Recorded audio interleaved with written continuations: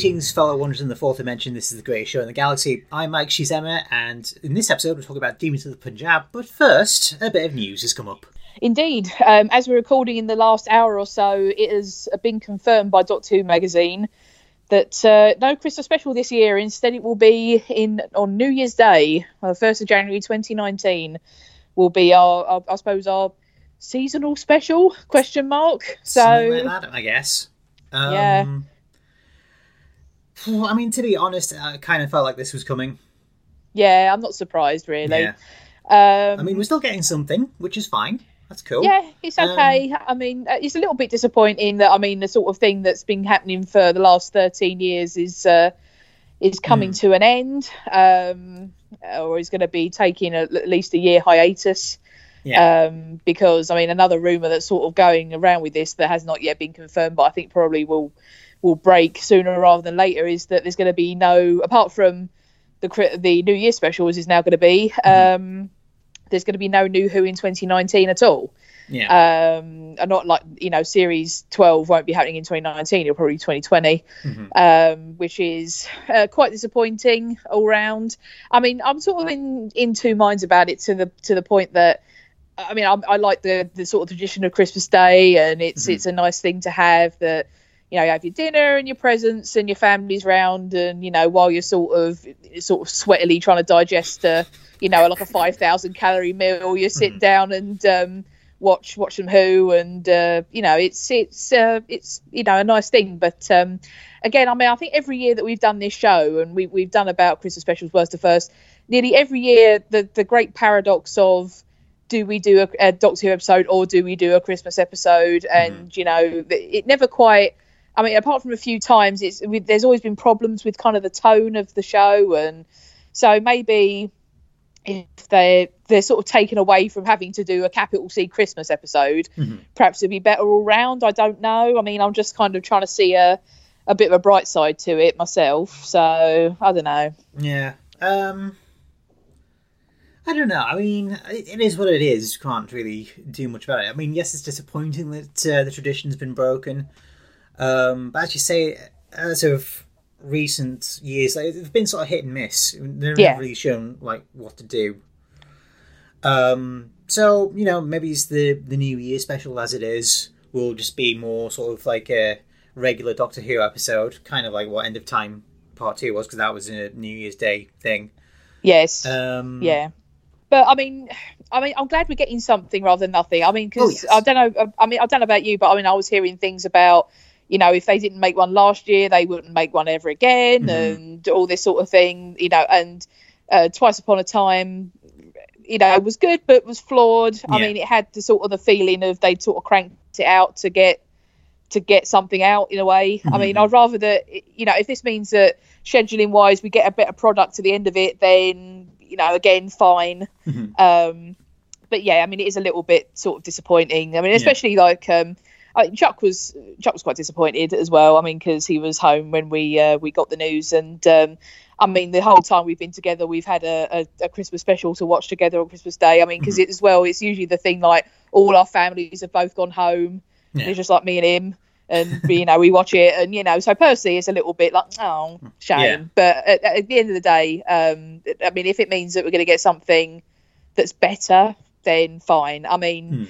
And really, it's not all that much longer to wait after the series is finished. I mean, I know we just had episode 6. We've only got another 4 to go, which seems, really soon. Yeah. I mean, because, another thing is they've released details of like the episode titles for 9 and 10 were revealed the other day, and them talking about in the series finale of this this series of Doctor Who, and I was like, bloody hell, already? Yeah, I know, it's only just started. Yeah, it really does. I mean, in terms of this seasonal special, I mean, for all we know, maybe it just was not ready in time for it to be put out on Christmas Day, because I would imagine the BBC has to plan their schedules out way ahead in advance. So maybe they just missed the deadline or something, but I mean, it's something.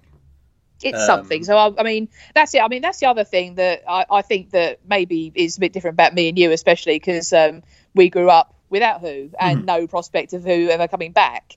So I'm pleased Who's on at all still. I mean, I know it's been over a decade it's been back, but I'm still like, Doctor Who's on. Yay. You know, so I'm just pleased there's, like you say, like that there's something. I mean, the other thing is as well for January the 1st, I mean, because it's such a nothing day.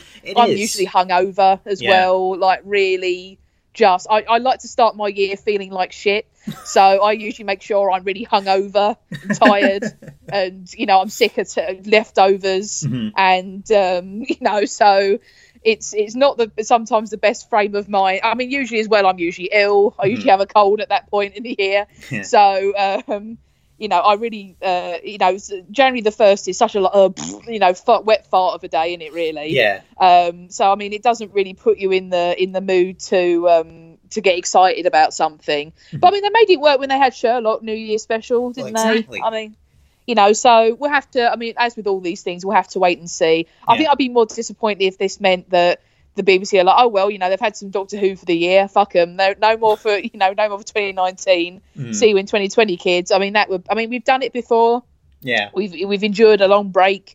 But it just doesn't feel like they've had enough time to be on, if you see what I mean. I mean, 10 episodes ain't much. Well, I mean, 11 once we've had that. I mean, it does feel like a little bit like we're sort of getting a bit of a short shrift, but I mean, we'll have to wait and see. So yeah. So on to business with the Demons of the Punjab. Yes. Wow, dude. This might be kind of, I kind of don't know what bracket to put it in. Like one of the most emotionally affecting episodes of Doctor Who that I can kind of remember, actually.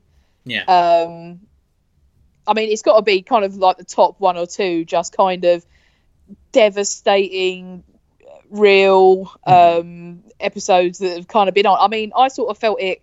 I mean, what if any of you guys who listen to this follow me on Twitter, you would have seen that in the aftermath of the episode, like the immediate aftermath, after I stopped crying, like it was a case of like I said I don't know how I'm gonna talk about this when we talk about this, because it really sort of hit me like personally, because like the relation between Yaz and her nanny, I mean, it sort of it resonated a lot with me, like relationship to me and my nan when she was with us, and you know, personally, there was a lot, I mean, similar, nothing like as traumatic as far as I know, but there was stuff that like my nan never told us because she had a pretty rough childhood and then was evacuated during the war and didn't have a good time when she was evacuated, and sort of her teens and 20s were pretty turbulent. So there was stuff that I know that she kept to herself and chose never to tell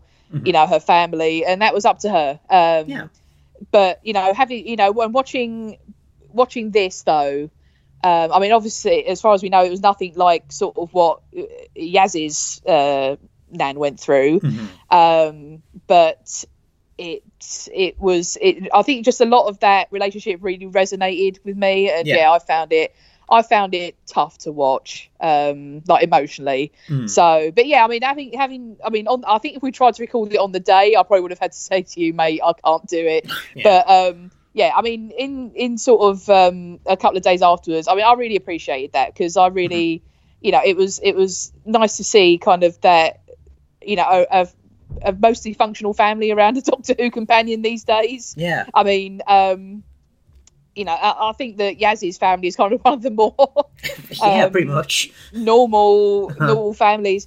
I mean, obviously there's stuff, you know. I think that obviously, again, as kind of white people, we kind of there's sort of cultural things with Yaz's family that brings up kind of how she feels about you know, society and world around her and stuff that kind of introduce difficulties and that, and obviously we can't as such relate to that, but you know, just the way that her family is kind of the most inverted commas normal we've seen. I mean, because nearly everyone else's family that we've seen is fairly dysfunctional. So yeah, it was kind of I really appreciate that, and yeah, it reminds me. I mean, because I've got a brother, not a sister, but kind of that the whole family dynamic in Yaz's family, it really reminds me of my family and things like that. So I mean, I really appreciate that. Yeah. I mean, I totally see what you mean. I mean, said to you as much on DM on Twitter after I'd watched it. It was like, oh yeah. I mean, I don't really have as much of a connection to Yaz's family with mine because I'm an only child. So, and I mean, I'm pretty close to my grandmother. My paternal grandmother, my maternal grandmother died a couple of decades ago. But yeah, no, I totally see what you mean, and you're right. Like Yaz's family is sort of like it's like that's kind of like what families normally are like. You know, you don't have like your Sylvias or your Jackies or whatever. They're just sort of like I don't want to say a healthy level of dysfunctional, if you know what I mean, but it's sort of like, yeah, that's kind of like how things usually are.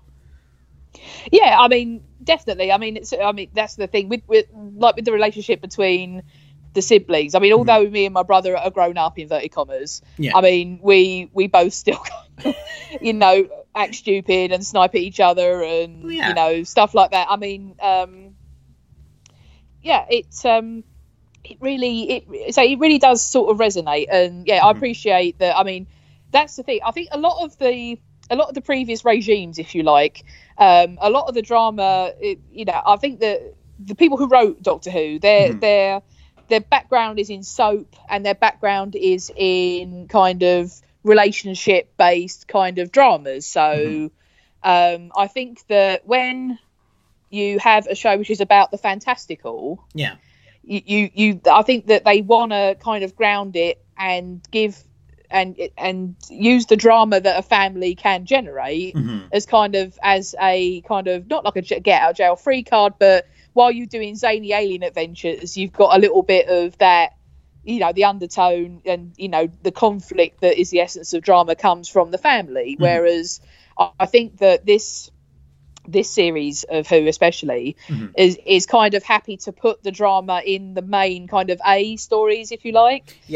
So I mean, obviously you've got things like Ryan and Graham. I mean, unless they make a bigger thing of Ryan's crappy dad, I mean, the drama is coming from the main thrust of the episodes rather than you have kind of bonkers adventures, then you go home and Sylvia tells Donna she's a piece of shit. It's that's kind of how they're choosing to play it. So speaking of family drama, getting into the meat of the episode, I thought the relation between Prem and Manish was quite cutting. God, yeah. I mean, especially when there's like talk of like our families have like tended the land together like for generations, and then all of a sudden this happens, and like with Manish, sort of you do sort of get this. I mean, even though he's like wrong, you do get the sense of he thinks he knows he's doing the right thing. He's very like the indoctrination is there because Prem says, he's been reading those pamphlets and listening to angry men on the radio, and he wasn't old enough to fight in the war, so he kind of like feels like this is his battle now.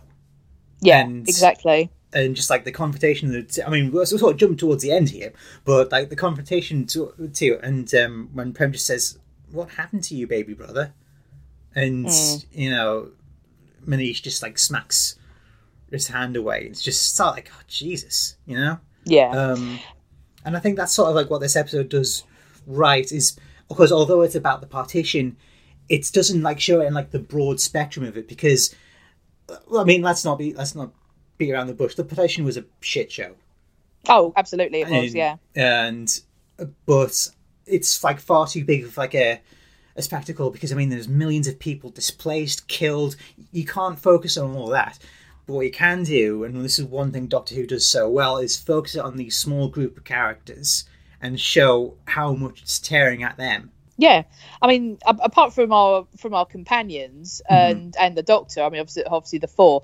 There's only 2, 3, about like 5 people in this episode, really, and it's one house. it's not even like a whole village. It's just kind of one little kind of enclave, kind of on its own, right on the edge of where this kind of this artificial border was drawn. I mean, to my shame, the partition is kind of something that, especially in Britain, it's kind of not really taught at all in schools, and because I mean, growing up when we did, Pakistan, India are just there. You don't even think about, they were once all India, and then one day some old white people just drew a line and went, there you go, that'll do, and then like bye.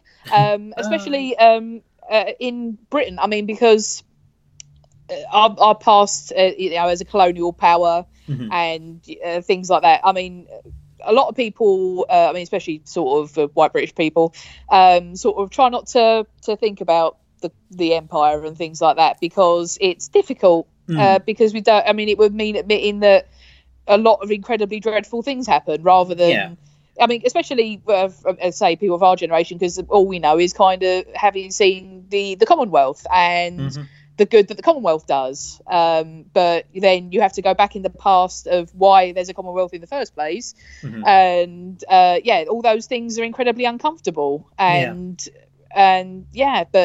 so I mean, I only really sort of started learning about it because last year was the anniversary of the partition, and there was a lot of programs on the BBC about it and documentaries. It really kind of opened my mind to like, oh shit, I mean, I didn't even realize a lot of this stuff had happened. And I think it's not just Yaz's nan. I think there's a lot of grandparents and great grandparents in this country that have that came to Britain and have kind of not told their stories, which until very recently, definitely. And but apart from you're saying about the divisions within families, I mean, it's relevant to today. I mean, not just for British people. Things. I mean, Brexit. There is more than a few accounts of it dividing families down the middle. I mean, obviously not as dramatically as partition, but like people who don't talk to each other anymore and don't come to family gatherings. And I mean, and in America you have obviously people who voted for Trump and people who didn't. I mean, these things are still incredibly relevant. And I mean, especially as where Doctor Who is going out mostly now to Britain and America and Australia, there's lots of places that can relate to. I mean, obviously, again, not anything like as devastating and bloody and as the partition was, but I think that, again, as with all the greatest sci-fi does, it provides a parallel for things that are happening today. And especially as on today we record, it's the 14th of November. It's as we speak, they are maybe agreeing the Brexit deal. I mean, again, we probably won't have a government at the end of this week. So, I mean, things are happening, and I mean, this is living history. Like you say, there are plenty of people walking around many countries. I mean, India, Pakistan, obviously, Britain, Canada, America, where people ended up going that haven't felt able or to tell their stories, and it's extremely it's the recent past. It's post World War II, so it's good that while Doctor Who is usually something that goes way back in time, or it's good that it's going to kind of this sort of living moments, because some of these people aren't going to be here for much longer, and if these episodes spark a conversation, much like the Rosa Parks episode, then I'm all for it, definitely. Yeah, absolutely. So, do you want to talk about Yaz? Yeah, let's talk about Yaz. The old companion thing of about time, actually. Yeah, definitely. But one thing I think that we both said is, I mean, because rightfully, given what happened in episode 1, the focus has been more on Ryan and Graham and their relationship and things like that. And but yeah, I'm glad that Yaz got a chance to come out and shine in this. Yeah. And I like sort of how, I want to say necessarily betrayed by her nanny, but the fact that she had no idea about this first husband. And, quite rightfully, she wouldn't want to, say anything. But there's, moments throughout this where it almost feel like Yaz is trying to push back against this happening. Because, no, this is not what I know. But then she realizes, oh, wait, this never came to be. And then she sort of has this realization. And, even though, this bloke that her beloved nanny's marrying is not her grandfather, she still sheds a tear at the wedding because she knows what's coming. Yeah, absolutely. I think that one thing I thought was quite interesting about this episode is, because when it sort of started unfolding, I thought, oh, this is some sort of predestination paradox that they had to get involved to for things to turn out the way that Yaz, that Yaz knows, essentially. But the episode kind of again, a bit like Rosa, it kind of forces them to be witnesses only. Yeah. Because this would have happened regardless as if they were there or not. It's interesting that that's the approach that they took, and I think probably the right one. Yeah. And I thought it was interesting when, the doctor says no interfering, and he has, calls her out, I think, at least twice during the episode. It's I thought we weren't sticking around, even though she was the one who wanted to go back in the first place. I did enjoy that. And I also quite liked the ending, where, you would think somehow, Umbreen would remember about Yaz being at her wedding, but if she does, it's not explicitly spelt out. Yeah, that's the thing. Because people were, among a lot of people were calling out saying, why doesn't Umbreen remember that Yaz was there, essentially? And I can't answer that because, you can definitely say that that's an oversight. But again, it's many, many years later. It's after something immensely traumatic happened to her. Is it a case that she just hasn't put two and two together, or just saying that someone looked very like Yaz, and I don't know. So, if you're going to knock the episode for one thing, I think that it's a fair comment, but it kind of almost doesn't matter. No, and I kind of like that it doesn't get resolved one way or the other. And when you sort of think about it, considering how much Umbreen's probably gone through to get from the Punjab to Sheffield, it's probably ended up being a distant memory.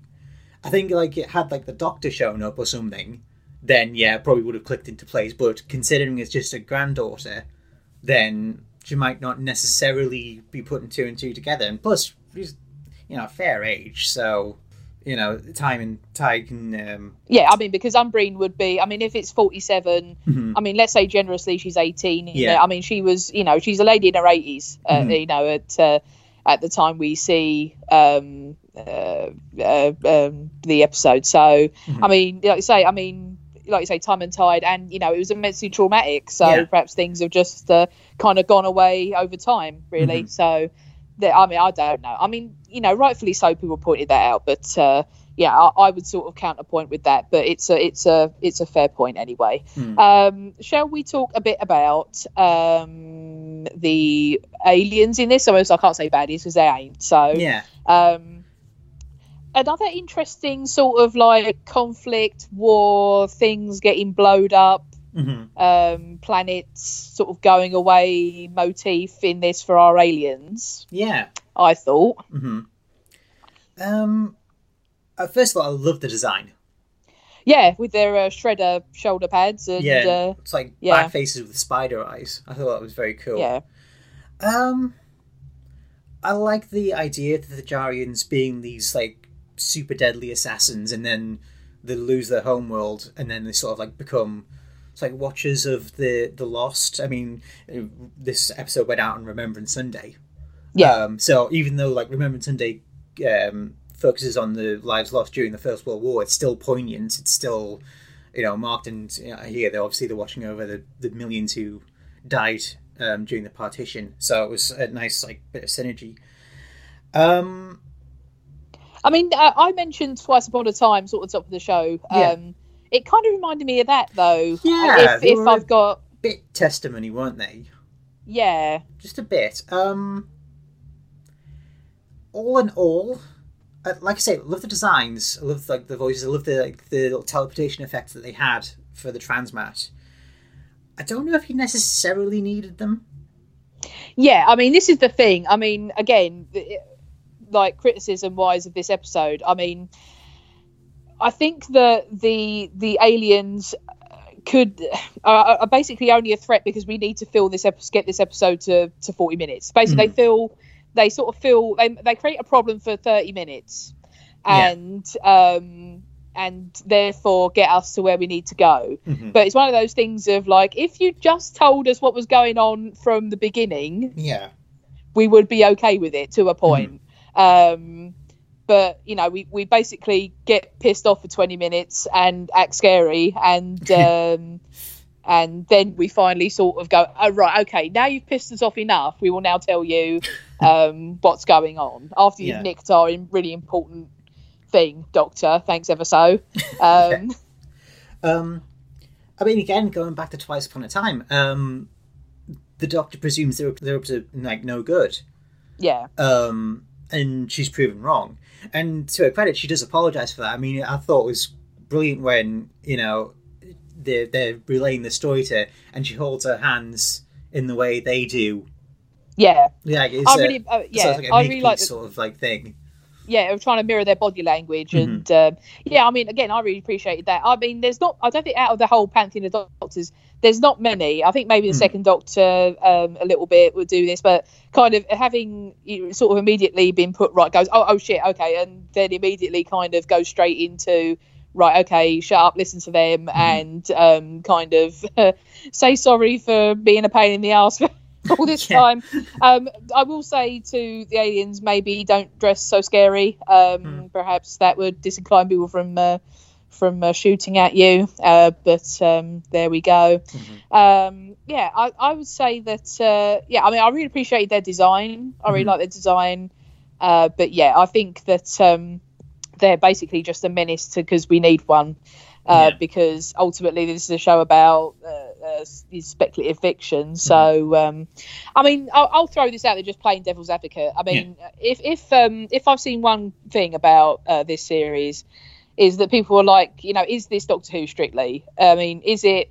I mean, Doctor Who has done this plenty. He's explored social issues and it's explored real history and things like that. But you know, I think having done it twice this year now, I mean, obviously once with Rosa and now this with Dibs of the Punjab, I mean, do you feel like maybe they're going a little bit kind of too much living history and we could do with some space shit, or what do you think? Well, I think it's always important to have a balance. Yeah. And, you know, this planet has such a rich depth of history to plumb from. I mean, we ended up all over the place in recent years, like Pompeii, even just like the Roaring Twenties and things like that. So I think that the historicals are important. I don't know whether it's... I get the feeling from this season that they're trying to sort of go back to the pure historicals of early Doctor Who. Yeah. But I don't know whether they're so worried that there's going to be a bit of pushback that they have to include a sort of quote-unquote alien threat. Sort of like say with like Rosa and what's-his-face, the racist dude from the future. You don't need him. No. Because that was our criticism of that episode, that it's, I mean, again, and with this one, because it's Doctor Who, you know, capital D-W, capital W, they feel like they've got to put some alien stuff in it rather than, like you say, go do the sort of the pure historical thing of way back to the first Doctor, where it was obviously had that educational remit of like, let's turn up at a place and then children will learn about X and we'll just watch it happen while it happens, essentially. So I think that there obviously is an element of that. I mean, like you say, they sort of didn't go down the road of it being some sort of predestination paradox with Yaz and her nanny. But I mean, I don't know if again, just sort of, I'm picking nits here, but is it a case of, I mean, obviously Rosa was only 3 episodes ago. I feel like you can maybe get away with one of these a series, but 2 might be pushing it, especially out of 10. Yeah, I think that's also the problem. Like, if this had been like a full 13 episode series, yes, it wouldn't have been so bad. Well, I don't want to say bad, because I think both this and Rosa were brilliant. Yes, I think they as individually. I mean, like, apart from like last week, which I know you found some underwhelming and was like okay. I mean, apart from last week, I think if I've got, again, looking at this series as a whole, the like 6 of them now. Now we're 2/3 of the way through, basically. If I've got sort of a nit to pick here with this, is that individually they're great. I mean, obviously Rosa, individually marvellous. This one, individually marvellous. I don't know how well they hang together as a coherent series. It feels a little bit like, again, sort of that Quantum Leap thing, something that we brought up in that I've said in Rosa. Yeah. In Quantum Leap, and a lot of sort of that sort of old school sci-fi, that whole idea that, people aren't watching the whole series, they're catching it whenever, or they just see 1 or 2 here or there, so you don't want to have too much reliance on things that they may not have already seen. I don't know how well it hangs together as a series. I think it's 6 individually good episodes, but I don't know, like, putting it together as big brackets around each side of Doctor Who series 11. The flow of it, I think, is a little bit odd. I see what you mean. It seems more like an anthology, really, sort of, rather than like this is the flow through, because I think it's the other problem is we sort of don't really know where this is going, because back in Ghost Monument they were dropping hints. There was another reference to the Stenza. They dropped a thing about the Timeless Child, and you're sort of thinking, okay, so it's sort of like, are you doing a thing or you're not doing a thing? It seems a bit disparate. Yeah, exactly. I mean, that's why I kind of brought up that you've got another alien race whose planet's been destroyed, who endured a massive war. I mean, because that, if there's any sort of thread that I'm trying to hang on to here, it's that, because that has come up every single episode so far. So is that the thread I'm supposed to be? I mean, there's something that I brought up last week. Is this the thread I'm supposed to be grasping, or or should we just be enjoying it as individual 45-50 minute bits of very enjoyable drama, and not worry about anything else? But that's not the way that we do series anymore. No, I mean, that's a very kind of 25 years ago way of doing series. I mean, any series, I mean, anything that was on 20 years ago, I mean, like crime dramas and sci-fi and nearly anything you could care to mention was kind of done in this way, because you couldn't watch you could watch stuff when it was on, but I mean, you would miss stuff. It would, the football would overrun and it didn't come on, they just skip an episode, or, if it was like something that came from America, you'd have to wait 18 months in between series and things like that. So it's a very old school way of doing things, and kind of not how we watch telly anymore, not how you expect to consume things. I mean, so there's probably a decent chunk of people who are waiting for all the episodes to come out so they can watch them in a big chunk. I would be very surprised if that's how they chose to approach this series. I mean, it's almost kind of too much of a backlash against the Moffat interconnectedness, and you have to watch everything twice because otherwise you'll be lost, sort of thing. It's kind of almost too much of a pushback against that. At the same time, if this is meant to be like a new series for like a new wave of Doctor Who viewers, I understand if they don't want to get too involved, if that makes sense. But I think that it's kind of almost that you run the risk of it being so broad as to be meaningless, and I think that there's space to have a happy medium in this. You can have a little bit of connective tissue, but I think because Chibnall's been so like, there's nothing like that in this, stop looking for it, sort of thing, and we're just programmed to believe that he's lying, because that's how, again, we've been programmed to receive our information about Doctor Who. it's difficult, and I think that I don't. Again, something that I said last week is I don't know if we're kind of making rods for our own backs for trying to look for something that isn't there, and therefore being disappointed at a lack of meaning that they said wasn't going to be there in the first place. If you see what I mean. Mm-hmm. No, I get you. I kind of feel like maybe for this series at least, unless it's all over and whatnot, maybe we should just sort of kick back and enjoy it, rather than trying to go too deep into it. Because if we try and look for something, we could probably end up just being like, there wasn't anything. Yeah, there wasn't anything. Individually, I'm massively enjoying it every week. Mm-hmm. But unfortunately, we do this podcast, and have sort of require ourselves to look into these things. And having looked at the synopsis of episode 10, I do wonder if maybe there might be something in episode 10 that will be throwing us a bone. But we'll see. We'll see. Mm-hmm. I mean, if again, the problem with this episode is that because it is basically an encapsulated story that explains itself entirely within its limits. I mean, it's kind of actually a little bit difficult to talk about. It's sort of the same way I felt about Rosa, actually, in that I can, I praise all the individual performances again. I mean, Bradley Walsh, I think, might actually be the low-key standout of this series. Yeah. How bizarre. I kind of feel a bit sorry for Turton Cole because he really didn't get much to do with this episode. No, but unfortunately, with a foursome, someone's got to take the back seat. Yeah. But Bradley Walsh is really sort of like nailing it, isn't he? Well, he's really good. I mean, I think if this doesn't really come to surprise any of us who watched his run on Law and Order UK. Mm-hmm.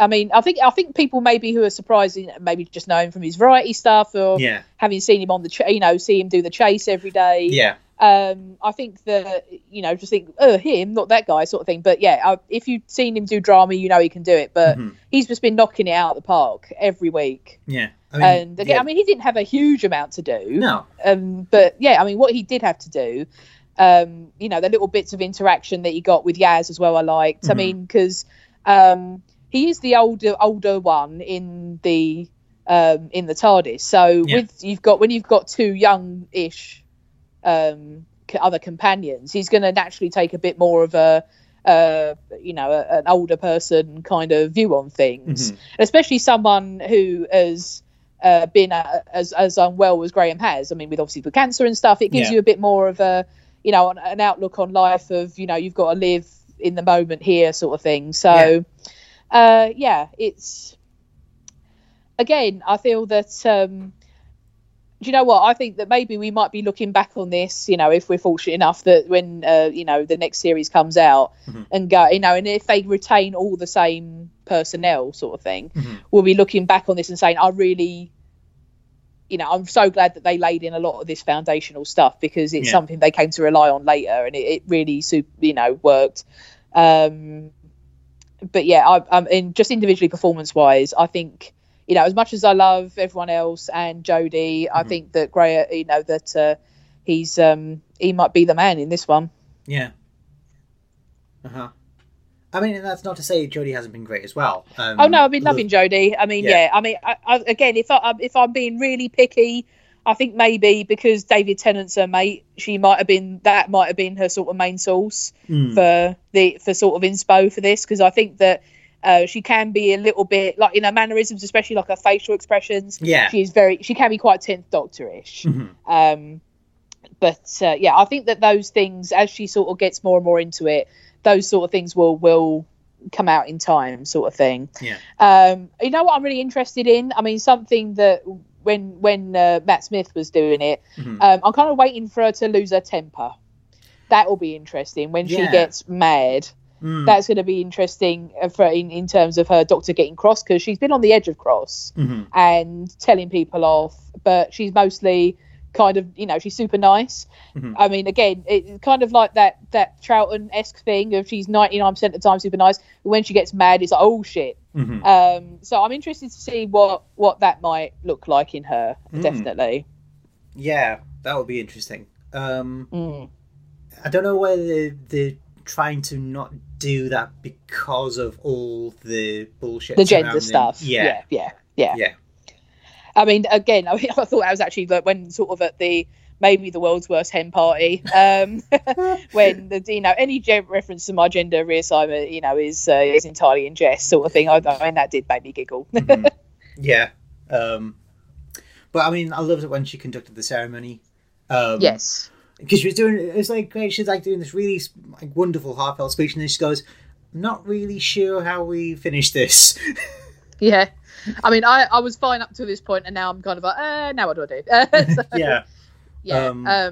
But yeah, it was. I'd say. I mean, I think that just purely just performances and the script, this was an absolute banger. Just kind of, it kind of blew me away. I mean, because I didn't think we'd have something that would come close to Rosa in this series, and I think this one, I don't think it's as good, but I think it came damn close. Yeah, I think that it's definitely on par. Yeah. Definitely on par. I mean, the music, the cinematography, as always, is just being absolutely... I mean, the theme at the end, dude. Yeah. I didn't know what it was at the first, and then I clicked... I was like, oh, this is the Doctor Who theme. Like, oh, that's really good. I mean, second Acanel, I mean, yeah, sure, it still hasn't really had, like, the bombast or, like, the leitmotifs of Murray Gold, but second Acanel has been a really good find for this series, I think. Yeah, I agree. So is there anything else you wanted to mention about Demons, or no? I think we'll score it, and then we've got some feedback from our lovely friend Tony Boydell. So let's score it. So I'm going to go a 9 with this one. Yeah. I'm knocking a point off purely because I think that something that Rosa got away with, this one doesn't quite pull off, with the sort of the alien threat only really being there because we need to make this alien stuff, put alien stuff in it. But I mean, just purely taken, I mean, if it wasn't for that, I mean, this would be a stone cold 10. But I have to kind of say, I gave Rosa a 10, and this has a kind of a couple of flaws in it which Rosa didn't have. So I kind of, in fairness, have to go and score this a 9. Yeah, I think definitely not. Yeah, the Jarians do sort of like cause it to stumble a little bit. I mean, like I say, I love the design, I love the idea behind them and all that. Yes, but it's again because we've had Twice Upon a Time as well. So we've had something.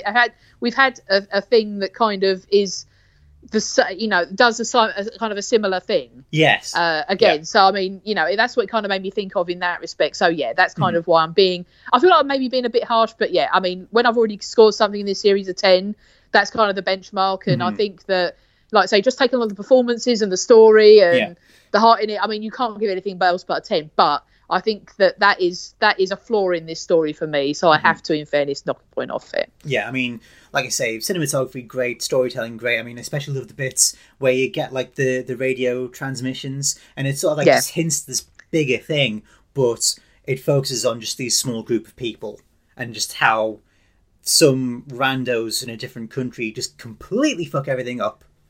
Yeah, well, definitely. I mean, the best dramas, I mean, it's sort of blowing it out sort of from this. When you have big things like this, the best dramas about the big thing are things that choose to focus on families. Yeah. So, because there's like, what is that? It's not, which one is it, which is about Hiroshima, the Grave of the Fireflies, right? Oh, yeah. I mean, Threads. Fuck, that's coming out on Blu-ray for Christmas. You've seen that? Lovely. I'm not great. Merry Christmas. I've watched it once. I'll never ever watch it again. Fuck me, that's awful. I didn't sleep for nights after I watched that. No.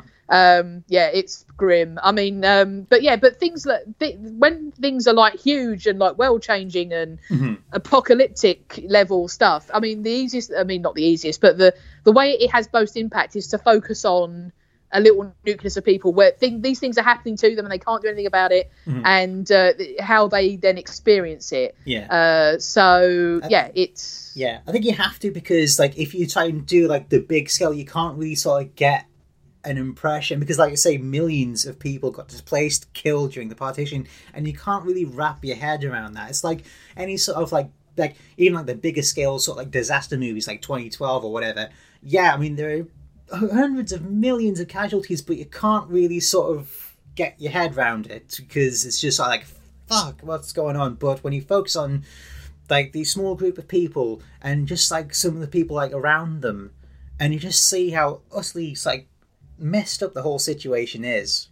Yeah. That is the way these things work best. So yeah, I think that, and again, you have to remember it's Sunday tea time. So as much as and obviously there's budget constraints. So as much as I think that obviously during this time, there are riots in the streets and running around and craziness like that. I mean, it's kind of too much to show that. You can't have a bloody 28 days later situation going on. No. So this is the best way to do it. And I think that they hit the tone pretty dead on. So yeah. So Tony says, right, I'm not sure what I can say about Demons of the Punjab. This series feels utterly brand new and fresh and wonderful. Powerful emotions, quality storytelling, and an important relevance to now. This is better than we'd had any right to hope for. This is some of the best family telly of the last 20 years. Brilliant. Yeah. I mean, inclined to agree. I mean, yes, Saranga Conundrum, I didn't really do much for me, but like I say, it was all right. It wasn't bad. No, of course not. No, it's been pretty strong series so far. I'm just hoping that it all sort of comes together somehow. Yeah, I mean, we've got 4. We're most of the way through it now, so we've got 4 left. So my question is now, can you stick the landing? Yeah. Can you sort of maintain this sort of the quality that we've had? I mean, because again, traditionally, this is sort of the point where the bottom of the bell curve is here. It's sort of the middle third of the series. So I'll be interested to see how Kablam comes out. I mean, because obviously I think going from that title and kind of the coming up trailer, this is going to be a bit more lighthearted. And so, I'm interested to see kind of how they do that one, and if it's going to be too much the other way. So I await it with bated breath. Yes. So let us know your thoughts. You can email us at greatestshow@simplysyndicated.com, tweet us at greatestshowpod, or you can visit our Facebook page at facebook.com/greatestshowpodcast. We invite you to visit simplysyndicated.com and check out our many sister shows on the network, and as always, we welcome your support. The best way you can help us out is by signing up to Simply Everything. A monthly fee of just £6 gives you access to ad-free versions of current shows, a library of podcasts from the network's archives, and shows that are exclusive to this service.